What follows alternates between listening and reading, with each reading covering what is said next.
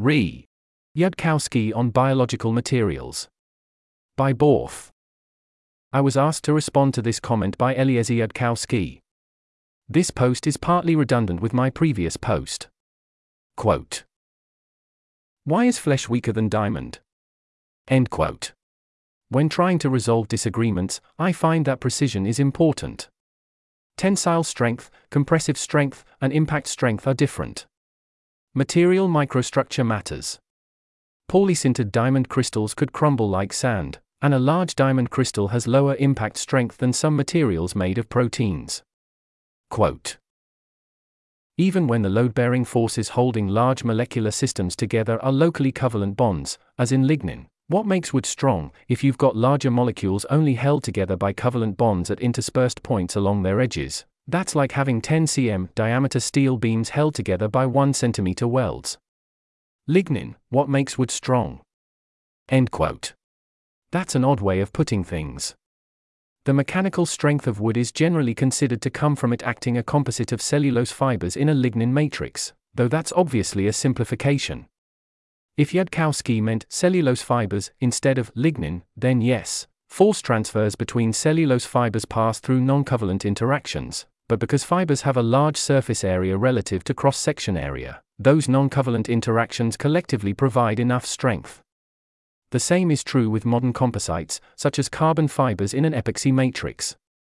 Also, there generally are some covalent bonds between cellulose and lignin and hemicellulose. Quote. Bone is stronger than wood. It runs on a relatively stronger structure of ionic bonds. End quote. Bone has lower tensile strength than many woods, but has higher compressive strength than wood. Also, they're both partly air or water. Per dry mass, I'd say their strengths are similar. Saying bone is stronger than wood because it runs on a relatively stronger structure of ionic bonds indicates to me that Yudkowsky has some fundamental misunderstandings about material science. It's a non sequitur that I don't know how to engage with. What determines the mechanical strength of bonds is the derivative of energy with length. Quote. But mainly, bone is so much weaker than diamond, on my understanding, because the carbon bonds in diamond have a regular crystal structure that locks the carbon atoms into relative angles, and in a solid diamond this crystal structure is tessellated globally. End quote. This seems conflating molecular strength and the strength of macroscopic materials. Yes, perfect diamond crystals have higher theoretical strength than perfect apatite crystals, but that's almost irrelevant. The theoretical ideal strength of most crystals is much greater than that of macroscopic materials. In practice, composites are used when high-strength materials are needed, with strong fibers embedded in a more flexible matrix that distributes load between fibers. Crystals also have low toughness, because they can fracture along smooth planes, which requires less energy than complex fractures.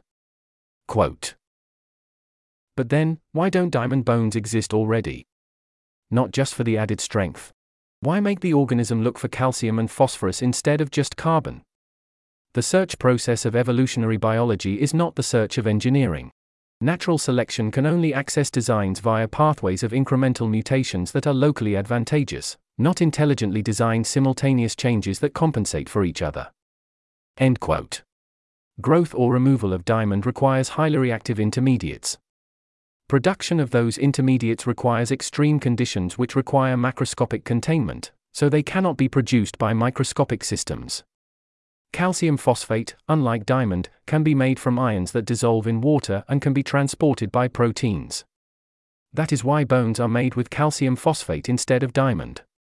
The implication that lack of diamond bones in animals is a failure of the evolutionary search process is very wrong. Quote. There were, last time I checked, only 3 known cases where evolutionary biology invented the freely rotating wheel. 2 of those known cases are ATP synthase and the bacterial flagellum, which demonstrates that freely rotating wheels are in fact incredibly useful in biology, and are conserved when biology stumbles across them after a few 100 million years of search. But there's no use for a freely rotating wheel without a bearing, and there's no use for a bearing without a freely rotating wheel, and a simultaneous dependency like that is a huge obstacle to biology, even though it's a hardly noticeable obstacle to intelligent engineering. End quote. This conflates microscopic and macroscopic wheels, which should be considered separately. Wikipedia has a whole page on this topic, which is a decent starting point. For macroscopic rotation, blood vessels cannot rotate continuously, so nutrients cannot be provided to the rotating element to grow it. Without smooth surfaces to roll on, rolling is not better than walking. On a microscopic scale, rotating proteins are floating in cytosol, so connecting them to resources isn't a problem. Evolution seems perfectly able to make variants of them. There are several types of ATPase and flagellar motors. ATPase may use H+ ions, or Na+ ions, attached to different membranes, mainly produce or consume ATP. Flagellar motors can often reverse direction for run and tumble motion, and there are quite a few variants. The reason you don't see many rotating elements in proteins is, they're just not normally very useful. Oscillating protein conformations are generally both smaller and easier to evolve, so you see lots of ping-pong mechanisms and few rotational ones. In the cases where rotation is useful, you see rotation. Here's a list of bullet points. Flagellar motors are used because rotation of flagella is useful for propulsion. For ATP synthase, rotation is good because it allows coupling a gradient to a reaction with a variable ratio of transports to ATP, as long as free energy is negative. Unwinding DNA involves rotation, so DNA helicases can rotate. RNA polymerase has a rotational nanomotor. TRWB uses rotation to move DNA across membranes. The bacterial Rho factor is basically a RNA helicase that causes transcription termination. Rec-A family proteins use rotary nanomotors for DNA repair and recombination. Many viruses use molecular motors to package their genome into procapsids.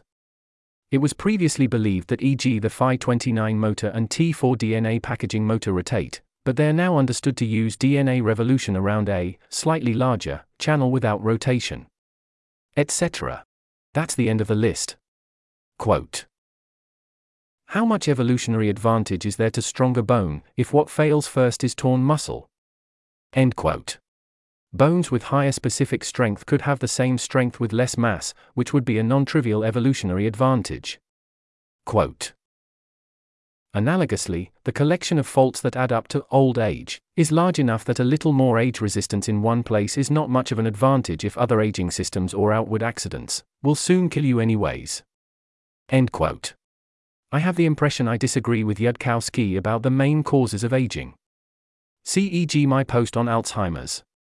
Quote: I don't even think we have much of a reason to believe that it'd be physically, rather than informationally, difficult to have a set of enzymes that synthesize diamond. End quote. That is very wrong. Diamond is hard to make with enzymes because they can't stabilize intermediates for adding carbons to diamond. Quote: it could just require three things to go right simultaneously, and so be much harder to stumble across than tossing more hydroxyapatite to lock into place in a bone crystal. And then even if somehow evolution hit on the right set of three simultaneous mutations, sometime over the history of Earth, the resulting little isolated chunk of diamond. End quote. 3 mutations is not particularly difficult relative to some things that have evolved. It's also not sufficient for making diamond. Quote: talking to the general public is hard. End quote. I think I feel your pain right now.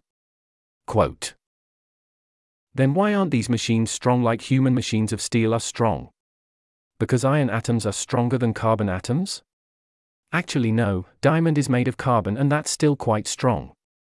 The reason is that these tiny systems of machinery are held together, at the weakest joints, not the strongest joints, by static cling. End quote. When strength was important, strong materials have evolved. Spider silk aligns covalent bonds along its length, and can have higher tensile strength than steel per volume. Cellulose fibers are strong. Wood is fairly strong and they're only a fraction of its volume. The actual structural elements of wood can have better tensile strength per mass than steel. Quote: and then the deeper question. Why does evolution build that way? And the deeper answer.